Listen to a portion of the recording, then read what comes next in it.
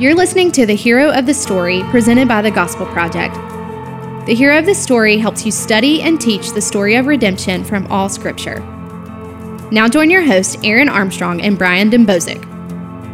Welcome to the Hero of the Story podcast. My name is Brian Dembowczyk, and usually I'm recording this with Aaron Armstrong in our studio in Lifeway's headquarters in Nashville, Tennessee. But Aaron is not with me today. This is, I think, the first time I've flown solo. Aaron has done it by himself. He's had guests on, but this is the first time I think I have not had Aaron with me. But I'm not alone. And I'm not even in Nashville. I'm nowhere near Nashville. I am actually in South Africa right now, recording this. And with me is Donnie Van Tonder. Did I pronounce that correctly? That's great. Van Tonder, we would say. Van Tonder. You know, people with difficult last names. What can you do? What can you do with them? Donnie is a new friend of mine. He is one of the pastors at Urban Life Church, and they have multiple campuses. How many campuses do you have? We got 3 campuses. 3 campuses, and you're the campus pastor of the Thatchfield campus. That's correct. Is that correct? Yeah. And we are, again, in South Africa, because I'm ignorant of my geography, and I'll blame it on jet lag. The outskirts of Johannesburg, would that be accurate, or is there a better... We're kind of halfway between Johannesburg and Pretoria. Okay. And right now, the American listeners are Googling a map of South Africa to see precisely where because most of us, we have no clue. Well, Johannesburg is one of the economic centers of Africa, so we are north of it.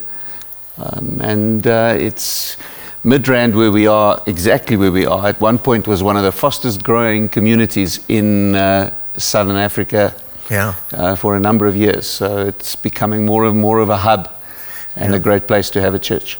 Yes, and this is a great campus. You were telling me before we started recording some of the things that you're doing as a campus ministries in the area. So I'd love for you to tell a little bit more about that in a minute when we get there, so remind me so we don't forget. But one other thing I wanted to say, you've been a pastor for about 24 years or so, is that correct? 24 years, yeah. 24 years. And I'm just excited, as you and I were talking some yesterday at lunch, I'm just excited about giving our listeners an opportunity to hear about the church in South Africa, to hear what God is doing in South Africa. And so usually, these conversations usually work where we're kind of engaged back and forth, but I hope that I'll just do more listening in this one and give you some freedom to just kind of share. I won't leave you hanging, though, if you run out of things to say, or if there's something that I think, want to follow up on and ask a question. But I have a few general questions just to throw at you. And the first one, and again, remind me, I want to come back to some of the things that you're doing here. I think you'll have an opportunity here at Urban Life. But the first question is very broad. I don't know about you, Donnie, but I don't do well with broad questions. Yeah. I'm more of a narrow, give me something specific I can sink my teeth into. But I'm going to ask a broad question anyway. Because I'm hosting it and you're the guest. You can say what you want. Yes, I've got the power. And without Aaron here, I feel extremely powerful. You feel very powerful. I do. I feel very powerful. But the first very broad question is this. Tell me about the state of the health and the health of the church here in South Africa. And again, I know that's a broad question because it's so hard to get your arms around. And that's a hard question in general because I'm asking you to describe the church overall in your entire nation. Yeah. So that may be an unfair question, but that's the question still I'm going to throw at you. I guess one of the ways that I could answer that is to say there's a lot of evidence of the gracious hand of God in the church in South Africa.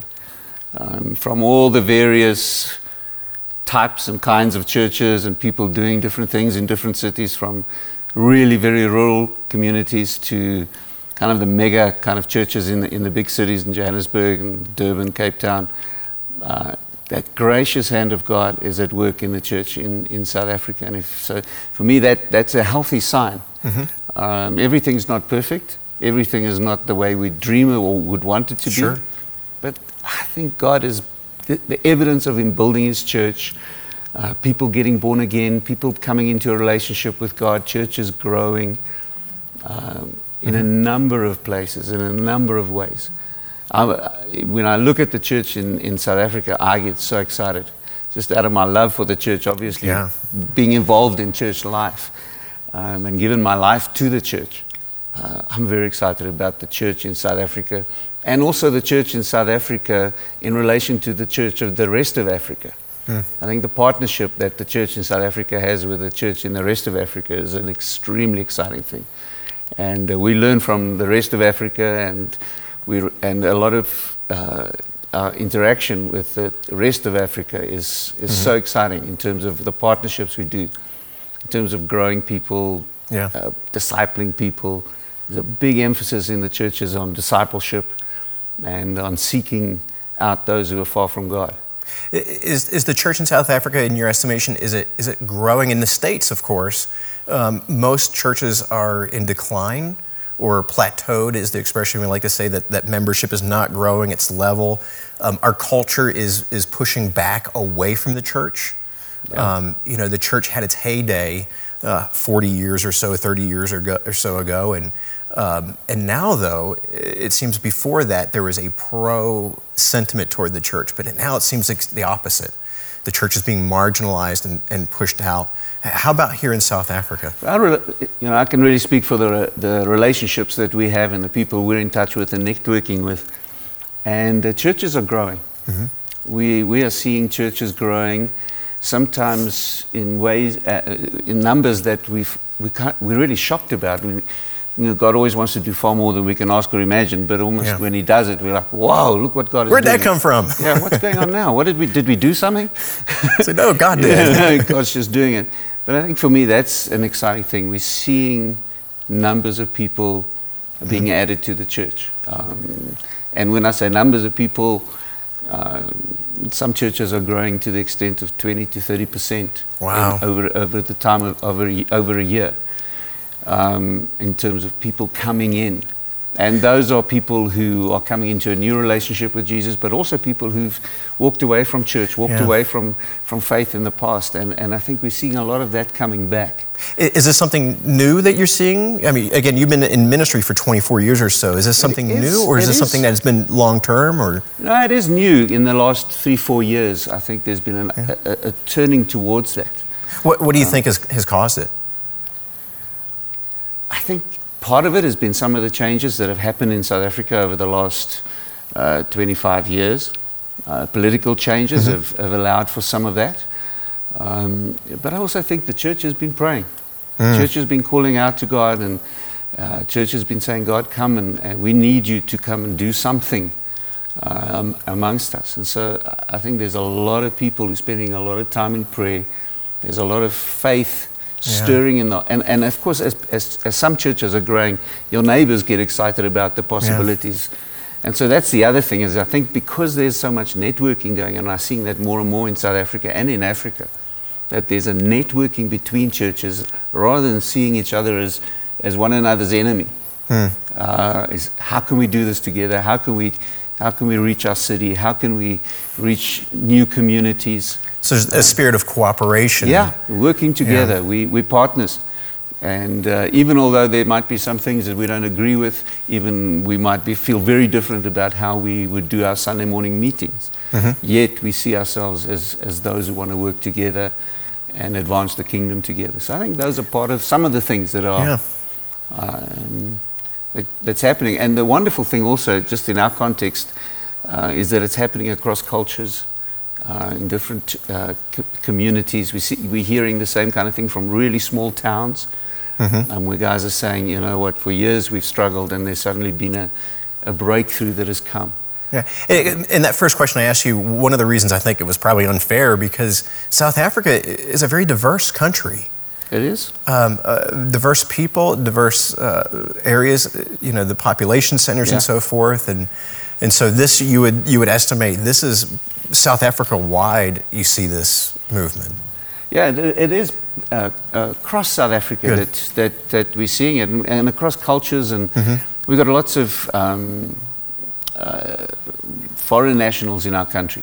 Lots of Zimbabweans, Malawians, Zambians, all over actually, out to Ethiopia, Uganda, and our community in Thatchfield, we've got 15 different nations represented in that community, and some are coming and going as things change in their nations and so on.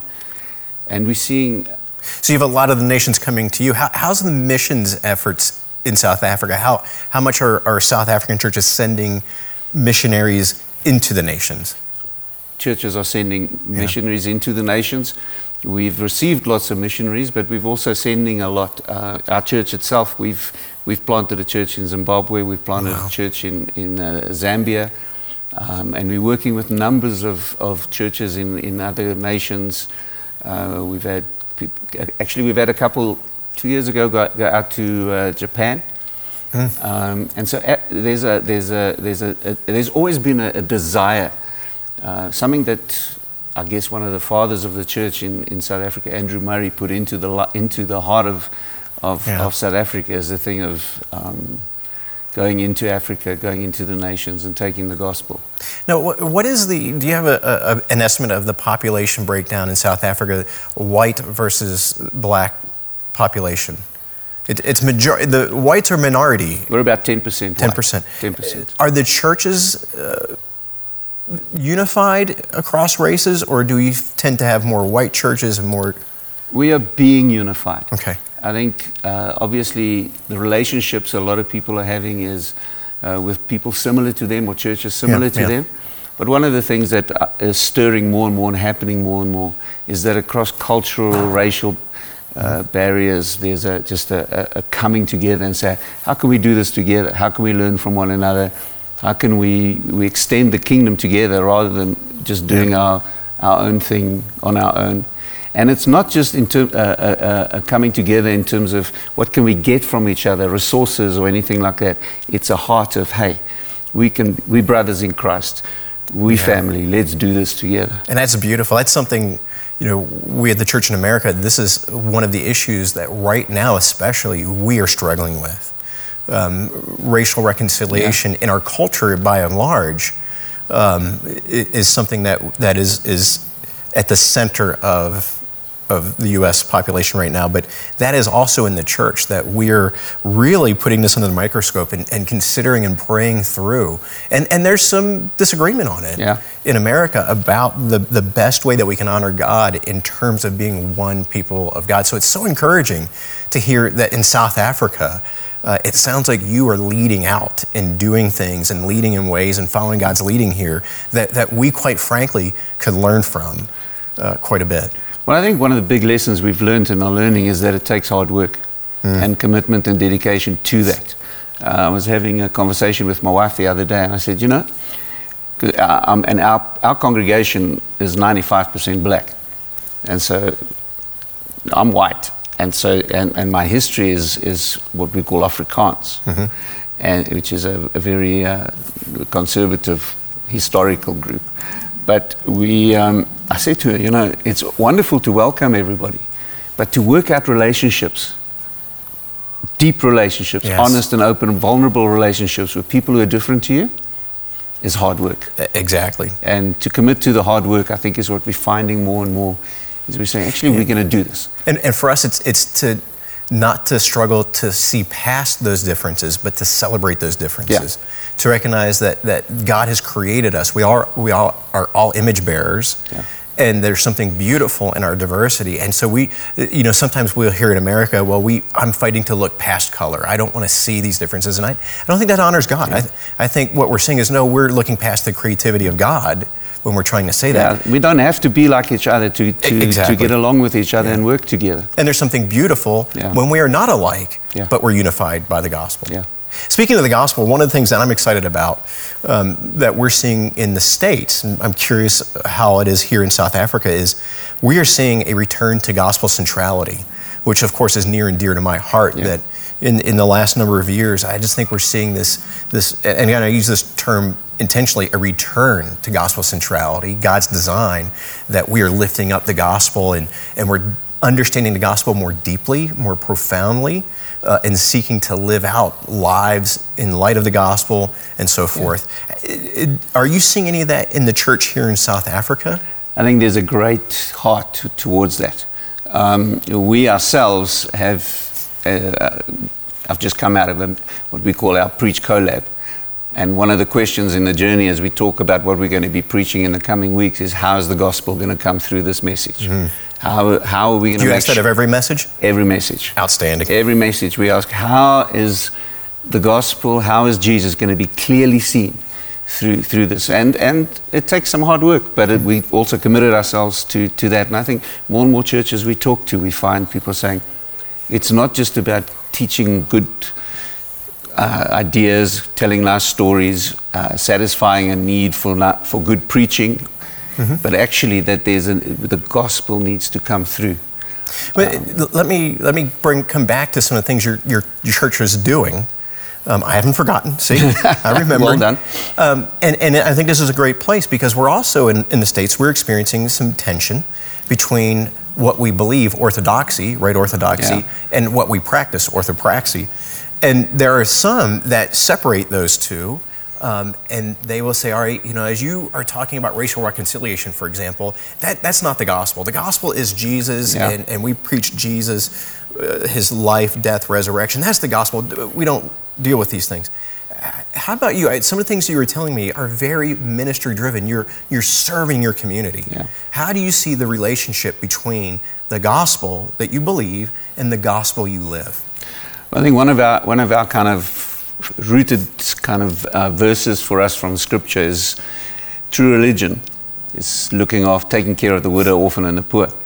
And so for me, if I translate it into my own, it's like, show me what you're doing about how you're living it out, and I'll understand the gospel you believe. And so we have a strong, what we call social justice arm, where we have a school where we train, where we look for after underprivileged kids in terms of their education, and they get a top quality education.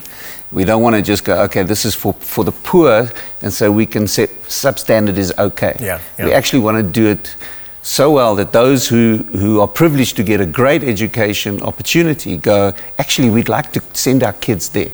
And we're seeing some of that. We also do training of preschool teachers in underprivileged communities. They're looking after kids, but they've never had any training.